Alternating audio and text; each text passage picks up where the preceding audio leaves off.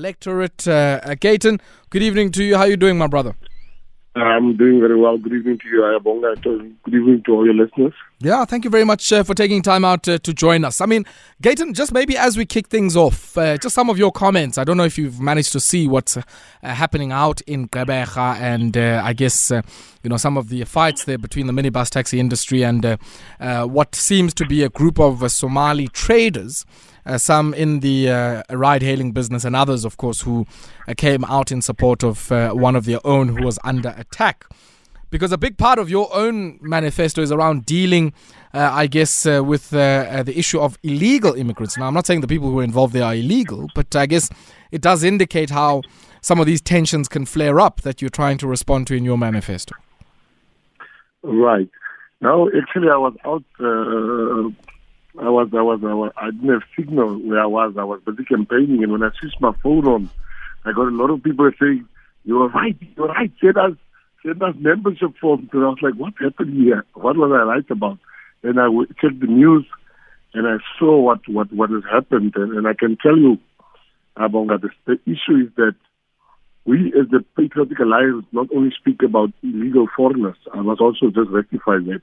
We also have a stance which I will unpack a little later for you regarding legal foreigners. But right back to the issue of Gqeberha,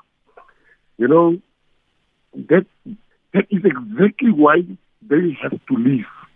That is exactly, they could, they own this country. They act here, they act like they own South Africa. These guys are, if it is not in drugs, if it is not in airborne, if it is not in prostitution, if it is not in stealing our cell phone tower batteries, if it is not, the sooner we deport these illegal foreigners, the better.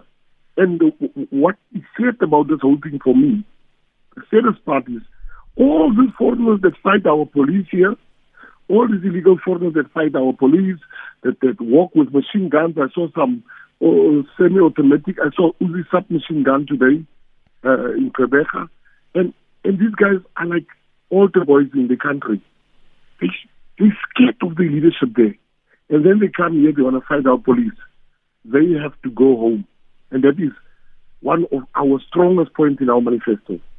Gayton, I'm always concerned when I guess, we frame things and we say people must go home, because it always seems to me that it's particular foreigners. There are many foreigners that we have who might live in the suburbs, who might be white in some cases. And it seems that some of the scrutiny is never extended to them, but it's always the foreigners who come from the continent and foreigners who come from the third world, in particular Bangladeshi and the Pakistani folk who live among working class communities that are often the target. Abonga, we don't care if it is a Chinese foreigner. We don't care if it is a Somali foreigner. We don't care if it is a thing. When I spoke on Saturday, I even mentioned the Serbians. I even went to the extent of saying that they shoot up the streets here. And we also have to be honest. And when we deal with this matter, the Italians or the Americans or the guys that come from first world countries that are illegal here, they keep a very low profile. They don't open shops at every corner. They don't open They don't go and be part of airborne poaching. We don't go and fight with taxi drivers. What we are saying is saying illegal. But we talk about the one that we see in our faces that's there. But when we say illegal, it doesn't have any color, it doesn't have any nationality on it. It is if you are not here properly, you have to go. It's interesting you mentioned the case of abalone because, earlier on today there was a big bust out in Cape Town, and the suggestion that's being made is that, certainly on some of the reports that are doing the rounds, is that these are Kenyan, Somalian, Chinese and Zimbabwean nationals who have been arrested in this fashion. And I'm quite interested, in your thoughts around this issue, Gayton. Is it around the issue of criminality, or is it around the displacement effect? The fact that they open their shops, or that they, as some people suggest, take jobs, displaces South Africans? No, let me tell you, we are a country. We are a country with laws. Now, nothing that we are proposing as the Patriotic Alliance, that these illegal foreigners should go home. nothing speaks of us breaking the law or wanting to change the law. That is the current law in South Africa. It is just not being implemented or enforced. The foreigners that are here, the illegal foreigners, are here. We are not only angry because some of them are criminals. That's one part of it. We're angry because they come in here and they are cheap labor. But we are not blaming them alone. As I've stated, and that's where myself and Mashaba differs. I say you just can't arrest and deport or arrest the illegal foreigner alone. You must arrest him. But you must also arrest the business person that hires him. Sure. Because what has happened is, and people are just too politically correct to say it, here's the issue. The issue is the white, wealthy South African with lots of businesses has found a new slave in the illegal foreigner. Sure. He found a new slave, and they then start a narrative that South Africans are lazy. But South Africans are not lazy; they just don't want to be exploited. They pay these guys. If you hire illegal foreigner, you don't need to pay tax. You don't need to pay his pension fund. So for them, it is they make usually when they would make 15% profit, they would make 45% profit because 30% would normally go to the taxman. They would normally go to the unemployment fund. Is now they don't need to give that. They don't need to pay union. These guys are not unionized. And the one that people don't pick up on, if all illegal foreigners have to go today, the property market in this country will get a big knock. And who owns property? It is the very same guys that advocate for them to stay. So we are saying at the Patriotic Alliance, we're saying that we shall pass a bylaw that says you cannot hire an illegal foreigner in your business. And then there will be serious consequences if you do. And that's the only way to stop. You look at a place like what happened was SPA. The SPA group in El Rado Park, 2 weeks after we won El Rado Park at the Patriotic Alliance, we told SPA, listen, you're not going to hire illegal foreigners here. Let's be very clear about that. Then they said we must give them a few weeks, and then they started saying, no, they're retrenching even South Africans. We said, all right, close your shops. We will then take over the shops, and we will get business people. And there the shops run. Nobody's been retrenched. South Africans has been hired. All I'm saying is that in no country in the world will you see the things that's happening that here in our country, where you have little Lagos, they even wanted to remain. We have to take a stand. We have to draw a line in the sand. Yeah. And that's where we're coming from.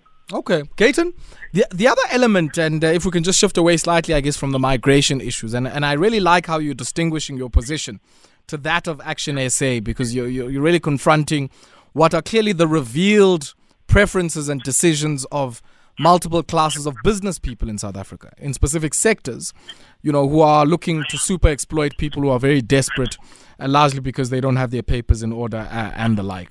The other thing that you've trained your sights on as the Patriotic Alliance is on BEE.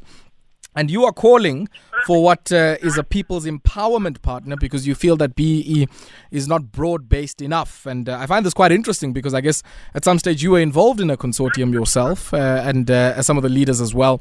And I guess this might then be informed by some of those experiences as well. Talk to us about what you're proposing by way of changes to BEE and I guess the relevance of this at a local government level. Yeah, let me just answer that one. It's like, most BEE deals in this country is a scam. So would you say you were involved in a scam as well? Pardon? Would you say you were involved when you were with the Invictus Consortium in a scam as well? The Invictus is the only BEE deal in this country where nobody took out 1 cent, number one, where nobody had debt, number two. Number three, that if the share price has to tank, nobody will lose money. I am the pioneer of putting that type of BEE together. There's no other BEE deal like the Invictus deal. And unlike what the media said, I'm not part of the Invictus Consortium. And that you can do with a simple search and see if I'm telling you the truth. But here's the issue. That informed when I saw what a guy sits with a company, for instance, and the share price is, let's say, five rands, share price. And then you should do a B deal, and then it goes like, no, guys, listen, I sell you 8 rands a share, and you're part of my business. He already makes 3 rands per share, and then the share price tank, or the share price goes to 3 rands. And then these guys are in the red, and that's why so many of them, you can see they are living in debt. So how I have structured the Goldfields deal, I put it together. I came up and I said, in its current form, it's a scam. This is how it should be, and that's why there was such an uproar in the media about the Goldfields deal. It's probably the most investigated deal ever, for them trying to find fault, and lucky they didn't. But what we are saying is that, here's the truth that nobody just don't want to admit. The issue is that if you want to talk about black empowerment, it should be black empowerment. The only way, there's no other way. If you want to empower black people in this country, because there's a lot of us that needs to be empowered. There's a lot of black people that needs to be empowered. All you need to do is stop this thing where you say, listen, I'm going to take from white people's companies. That is just not going to work. Let me tell you, that's not going to fly. The company will never show a profit. White people will do their books and they will start buying new machinery. They will just make sure that the company never makes a profit. So what we are proposing, we are saying, listen, let's do this differently. Let all the big white businesses and then big black businesses, let them go to the private sector, and then take the whole book of the government, take the whole government procurement book, and let emerging. And I hate this thing of small businesses. We are the only country that people hammer on small businesses. Let's say emerging businesses should then play, because how do you have Sipo from Victoria and Mandla from Alexandra compete with Bidvest? And Bidvest is in every tender, make no mistake. Where there's flowers, Bidvest is there. Where there's cake flour, Bidvest is there. Where there's toilet paper, Bidvest is there. They're everywhere. But how, in all honesty, how would Thabo from things? So our politicians are scared to put that down. Once you can make that decision and you say, all government procurement should go to emerging companies, I can bet you that's the fastest, the quickest, the easiest way to empower a whole lot of people and let us people, I shouldn't even qualify because I'm not an emerging business, but let the people that the big businesses like Bidvest and the likes of us, let's go and play in the private sector because we are established business people. These are the people, this is our state, it's a black government, let the black government empower the emerging black businesses. That's the only way. But you speak to any big business people, any big business person, they say to you, white person, they will say, if we knew that democracy would taste so sweet for our business, we would have long lobbied the government to end apartheid. These people are doing better than what they did during apartheid. And to show you an example, when Fidel Castro took over Cuba, all those billionaire sugar barons, they lost everything. They lost everything afterwards, or they lost a great deal of their fortune. When Vladimir Putin took over, the same happened there. South Africa is the only country in the whole wide world where there's a new regime coming in, and the guys that were working for 40 years prior to this regime taking over, the Rupert, the Oppenheimers, these people, there was not one Afrikaner billionaire during apartheid. Not one. Not one. But Gayton, I find the example you're making very, very interesting. Because you make two examples, Russia and Cuba. Unashamedly, at that point, socialist regimes. And maybe in Russia, if you go to 1917, even earlier than just, Putin and the latter regime after 1989. All of those, I guess, are socialist examples, and some have argued apartheid was socialism for poor white people.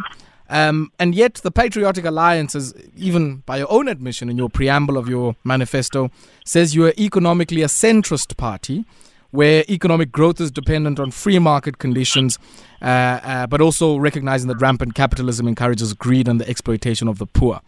I mean, how would those things have been possible, even by your own admission? This idea that the big barons of apartheid would lose everything. No, what I'm saying to you is that forget about the losing part. Look at the part that these people have become wealthier. Sure. We believe in the redistribution of wealth. And that, if you redistribute wealth, the people that have been benefiting cannot become super rich. Maybe Russia and thing was just an unfortunate example. I can make you an example with countries like, let me make you one of the most free markets in the world, Singapore. Before, when the regime changed in Singapore, when the government changed in Singapore, what happened? The guys that used to benefit had to share what they had with the new guys coming in. What I'm trying to say to you is that in South Africa, my brother, here's the issue. We cannot have black people in this country, and saying this from a deeply personal space. Sure. I have probably put together one of the few big deals in this country. And I can tell you, black people in South Africa are spectators when it comes to big business deals. They are spectators. Let me tell you, they have what you call, there's an intellectual word people use. They call it moral licensing.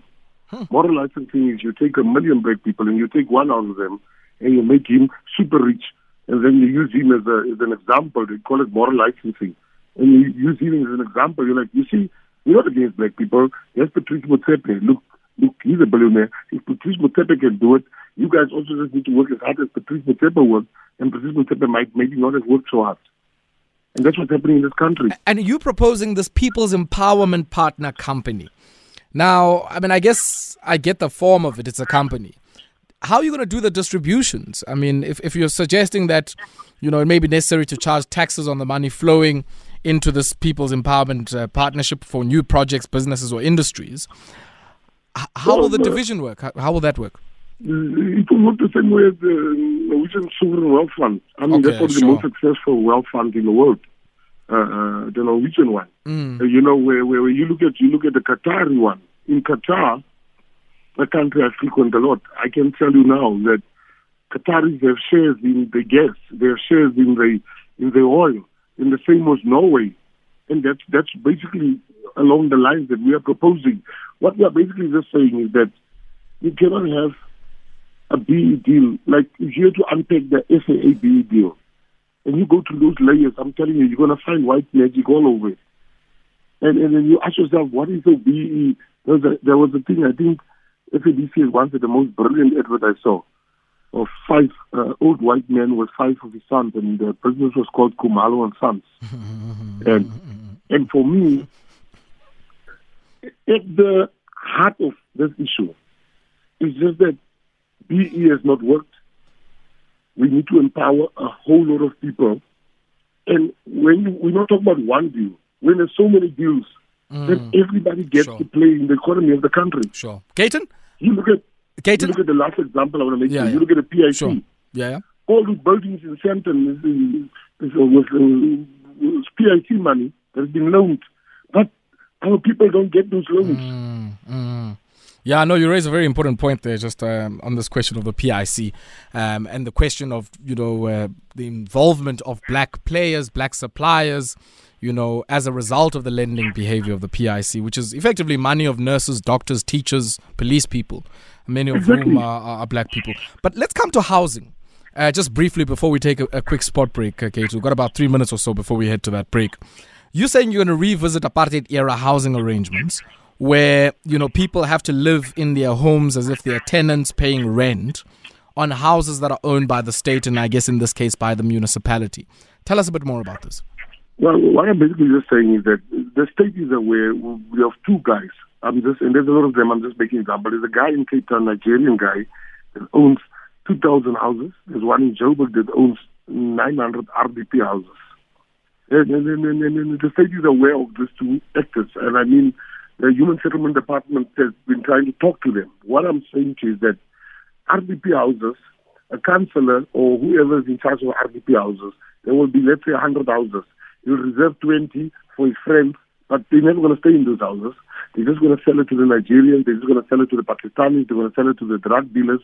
What we are saying is that because if you get government housing is not private housing. We should never confuse the two. Government housing is people that must access government housing should be the poorest of the poor.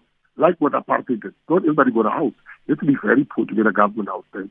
So we are saying that when you access their house, you access their house with strict conditions. And one of those conditions should be you should be living in the house. You should not be renting it out because the need is so great for so many people in that line. So if you want to rent it out, then you don't really need it.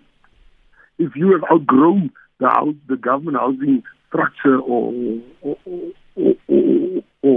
stay in the government house, then somebody else would come that needs it. It's the same as they do in Singapore. People get the flats, state flats. And if you are on your feet now, then you can leave. And that's what we are proposing. I hear you. Hold the line there for me for a second. One point. No, sorry, Gayton, let's do this. Gayton, we need to go to a spot break, because if I give you that 1 point, then, the adverts will chuck you out. So hold the line there for me for a second. We're going to take a quick spot break. And when we come back, we continue with the president of the Patriotic Alliance, Gayton McKenzie. Yeah, send us your voice notes, and you can also give us a ring on 089 110 3377. Yeah, interesting one there. We'll certainly have to check out what radio station that is. But yeah, I find that very, very interesting. Maybe, Gayton, just a brief comment, I guess, on that last voice note as well. And I think the first one was really just saying, salute to you. So let's maybe just, get your views on that one before we get into some of the other areas of your manifesto. No, you know what the caller said is so true. The second caller, when he said that, what about the guys that get it easy? I can tell you that all the rich illegal foreigners that are in this country, I call them illegal because some of them have IDs. They are now South Africans because they have paid their way through. So one of the things that we have proposed as a political party is that we are going to revisit all those ID documents that have been granted to foreigners. We are going as far back as 1994. We are going to revisit the asylum documents that they are getting. We're also going to make sure that there's strict adherence where the people were really... Because you can't come and say there's war in Zimbabwe. There's no war in Zimbabwe. Zimbabwe economy is growing. So you've got... Most of these guys got asylum papers here saying that they're here because their lives are in danger in Zimbabwe. Their lives are not in danger in Zimbabwe. So basically what we are saying to answer the question is that we are going to revisit that because there's more corrupt dealings with people having IDs, illegal foreigners having IDs. There's a Chinese guy that I spoke to the other day, and he said his special skill is he's an English teacher. The guy couldn't even construct two sentences together. I said, South Africa doesn't need foreign teachers, doesn't need teachers. China needs teachers. So I think you could just think about that. So yeah, basically that's what we're going to do. We're going to revisit. Then, Gayton, sure. I've got another comment here from Kwagele N_Kumalo on Twitter saying, McKenzie, I'm disappointed nothing was said in your manifesto about cannabis. Now, you say quite a bit in your manifesto about agriculture. Just briefly respond to that, and I guess also in the context of some of what your manifesto is suggesting by way of agriculture, land use, and broadening economic participation in that way. No, I can understand why the gentleman was disappointed, because I'm one of the biggest proponents of cannabis in this country, because it has changed the Canadian economy. Was totally dependent on other stuff until they heavily invested in cannabis. So what I want to say to you is there what the media has so far is the highlights of the top 4 points, top 5 points, I think. We didn't want to give like some parties gave a 400-page document. We wanted the media to digest on the ones we are digesting on now. But cannabis, for me, we have no choice. That's our next goal in this country. It's going to be, so I understand your disappointment. It is there. We must do it as a country. We must be the leader. We've got better temperature than Canada, which is currently the world leader. We've got better agricultural land. And we're definitely going to expand properly and explain it properly in the larger version of our manifesto. You also raised some interesting issues around culture and heritage, and you suggesting that you'd support policies that contribute to the preservation and, of course, the enabling of this rich culture and heritage. You're going to financially assist groups such as the Malay and the Minstrel Kaapse Klopse festivals, and also fund and preserve cultural heritage events. Tell us a bit more about that, and I guess just in the broader context of many people suggesting that a lot of where your base is, just based on the evolution of your party, has largely been in communities that would be referred to as coloured communities. Right. Now, what you're saying is true, Bonga. You know what is the issue? Number one, I'm the son of a black woman and a colored father. And I can tell you that the only thing I got from my mom, she didn't give me money. She taught me how to speak Sotho because I grew up in a colored area. And that was my mom's best thing. She taught me how to speak Sotho fluently. And my father, obviously, Afrikaans was his first language, and it's my first language. I spoke it at school. I wrote my matric in Afrikaans. Now, to come and hear people say, the only thing I know and what everybody else know, what our children know, the language should fall. There should be no language that should fall. We should rather learn more languages. We should respect each other's cultures. Now, to come and say that Afrikaans must fall, and you don't even know that Afrikaans is not a language of Afrikaans is not a language of white people. It's a black person's language. Of white people. Yeah. Black people's language. History of Afrikaans, you must just read on Neville Alexander when he unpacks it more beautifully than anybody else. And then the issue is that we should respect everyone. I mean, we're such a great country. And then the issue of color, that is so true what you're saying. You know, there's one question that I'm still to hear journalists ask is the fact that what you said is true, that our majority of our base is in the color community. Yes. But we have evolved. But the one question in South Africa that we are asking is, what people don't know is that colored people in this country are no longer seen as Africans. Now, you see, that is racism on steroids. During the struggle, we were Africans. We knew we were Africans. In 1986, when P.W. Botha invited colored people to the tricameral parliament, he had only one condition. He said, join the tricameral parliament, but we don't want no blacks here, only Indians. And colored people were saying that if blacks are not part of it, we don't want part of it. The South African Council on Sport took a decision to say there can be no normal sport if black people are excluded, and colored people were allowed in an abnormal society. Why I'm mentioning those things is that then Nelson Mandela and then came and they said, no, colored people are no longer, they are now black. And then you look at the empowerment charter that says all opportunities should go to blacks in general, but Africans in particular, excluding colored people again. Gayton, I want you to pause on that because I think this is a multi-layered one. Let's take the spot break and we'll continue on this particular score. And I also want us to unpack, I guess, certainly some of the experiences, least of all in the Western Cape, of the relations between the Democratic Alliance there and, of course, coloured electoral constituencies, because a big part of this debate also is around, I guess, the role of not only just the national question, but its implication on the electoral fortunes of different political parties in different provinces. It is indeed 7 minutes. It is before 9 p.m. I'm in conversation with the Patriotic Alliance's President Gayton McKenzie. We talk about their electoral promise for the local government elections that are coming up in the next few weeks or so. And just before we went to the break, I guess we're talking about issues of culture, heritage, and certainly something relevant on the back of some of what we've seen with the investment by Amazon and their new headquarters there that will be in a historic site of many of the San and Khoi nations of that part of the world. And interested, I guess, in hearing some of the thoughts of the Patriotic Alliance on the score. But also, Gayton, as I said before we went to the break, just your assessment of how, in particular in the Western Cape, the role of coloured communities in the electoral ascendancy of the Democratic Alliance. What is your sense of that? Because you've made it quite clear that you want to contest that space of the Democratic Alliance and also the governing party, the ANC. No, definitely. I think, you know what, when you tell the truth, you must tell the full truth. Sure. People who say colored people will vote for the Democratic Alliance. But what they don't say, I want to give you just a 1 minute history of this whole thing. When the ANC used to control Cape Town, which means you can't control Cape Town without the vote of the colored community. Yeah.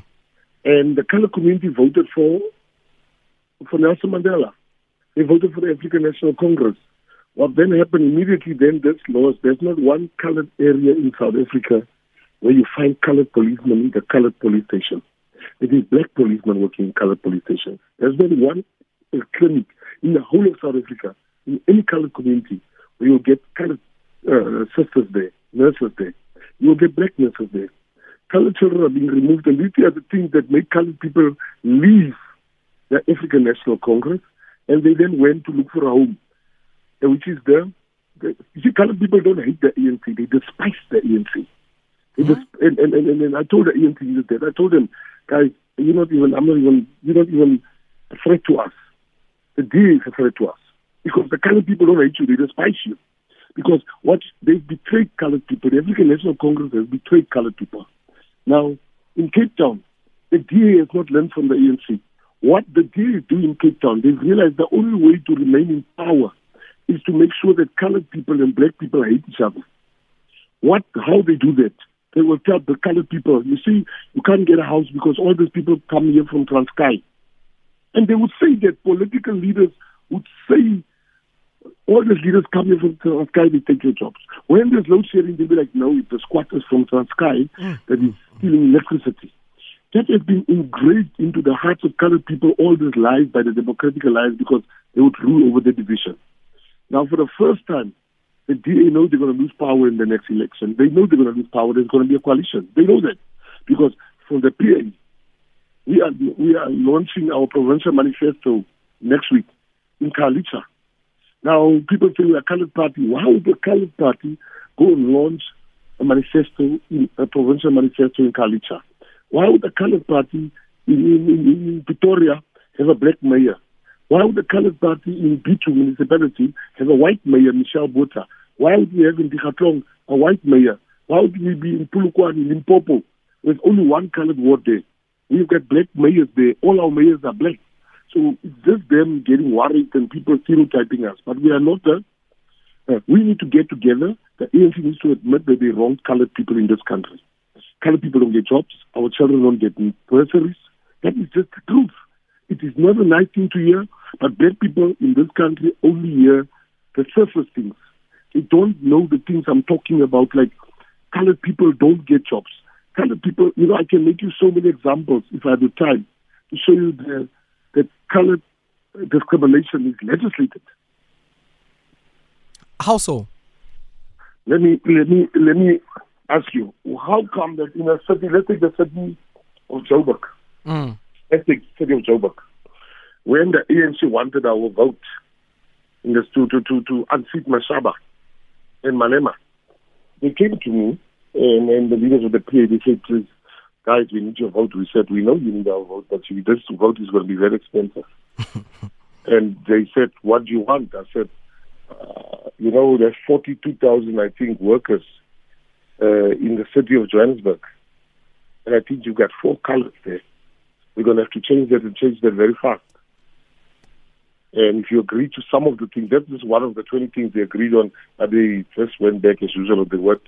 But what I'm saying to you, look at why is it that colored people, if you look at the university, the bursaries, go and see, NASFAT is supposed to give 9% of their bursaries to colored students, but they only give 2.5%. If you ask yourself, why is it that children in Noordgesig here in Johannesburg that stays 50 meters from the school can't get into the school because they have to make space for children from Soweto? If you ask yourself one question, in El Rado Park, in Rivoli, in Mitchells Plain, in Etlong, in Bontevo, in Altis, why have they never built RDP houses there? Why is it that our people must still pay for flats that is 35 years? Today, we sent a group of 10 lawyers down to a place called Eptonville in Ekurhuleni to go and stop the people from being evicted there, because our people have been paying for this flat, which is an illegal debt. Why is it that they can't get free houses like that people get free RDP houses? Those are the type of stuff, when you talk about it, they're like, oh, you are racist. Now, unfortunately for them, they cannot put that label on me. But that's the truth. Show me RDP houses being built in Sandton,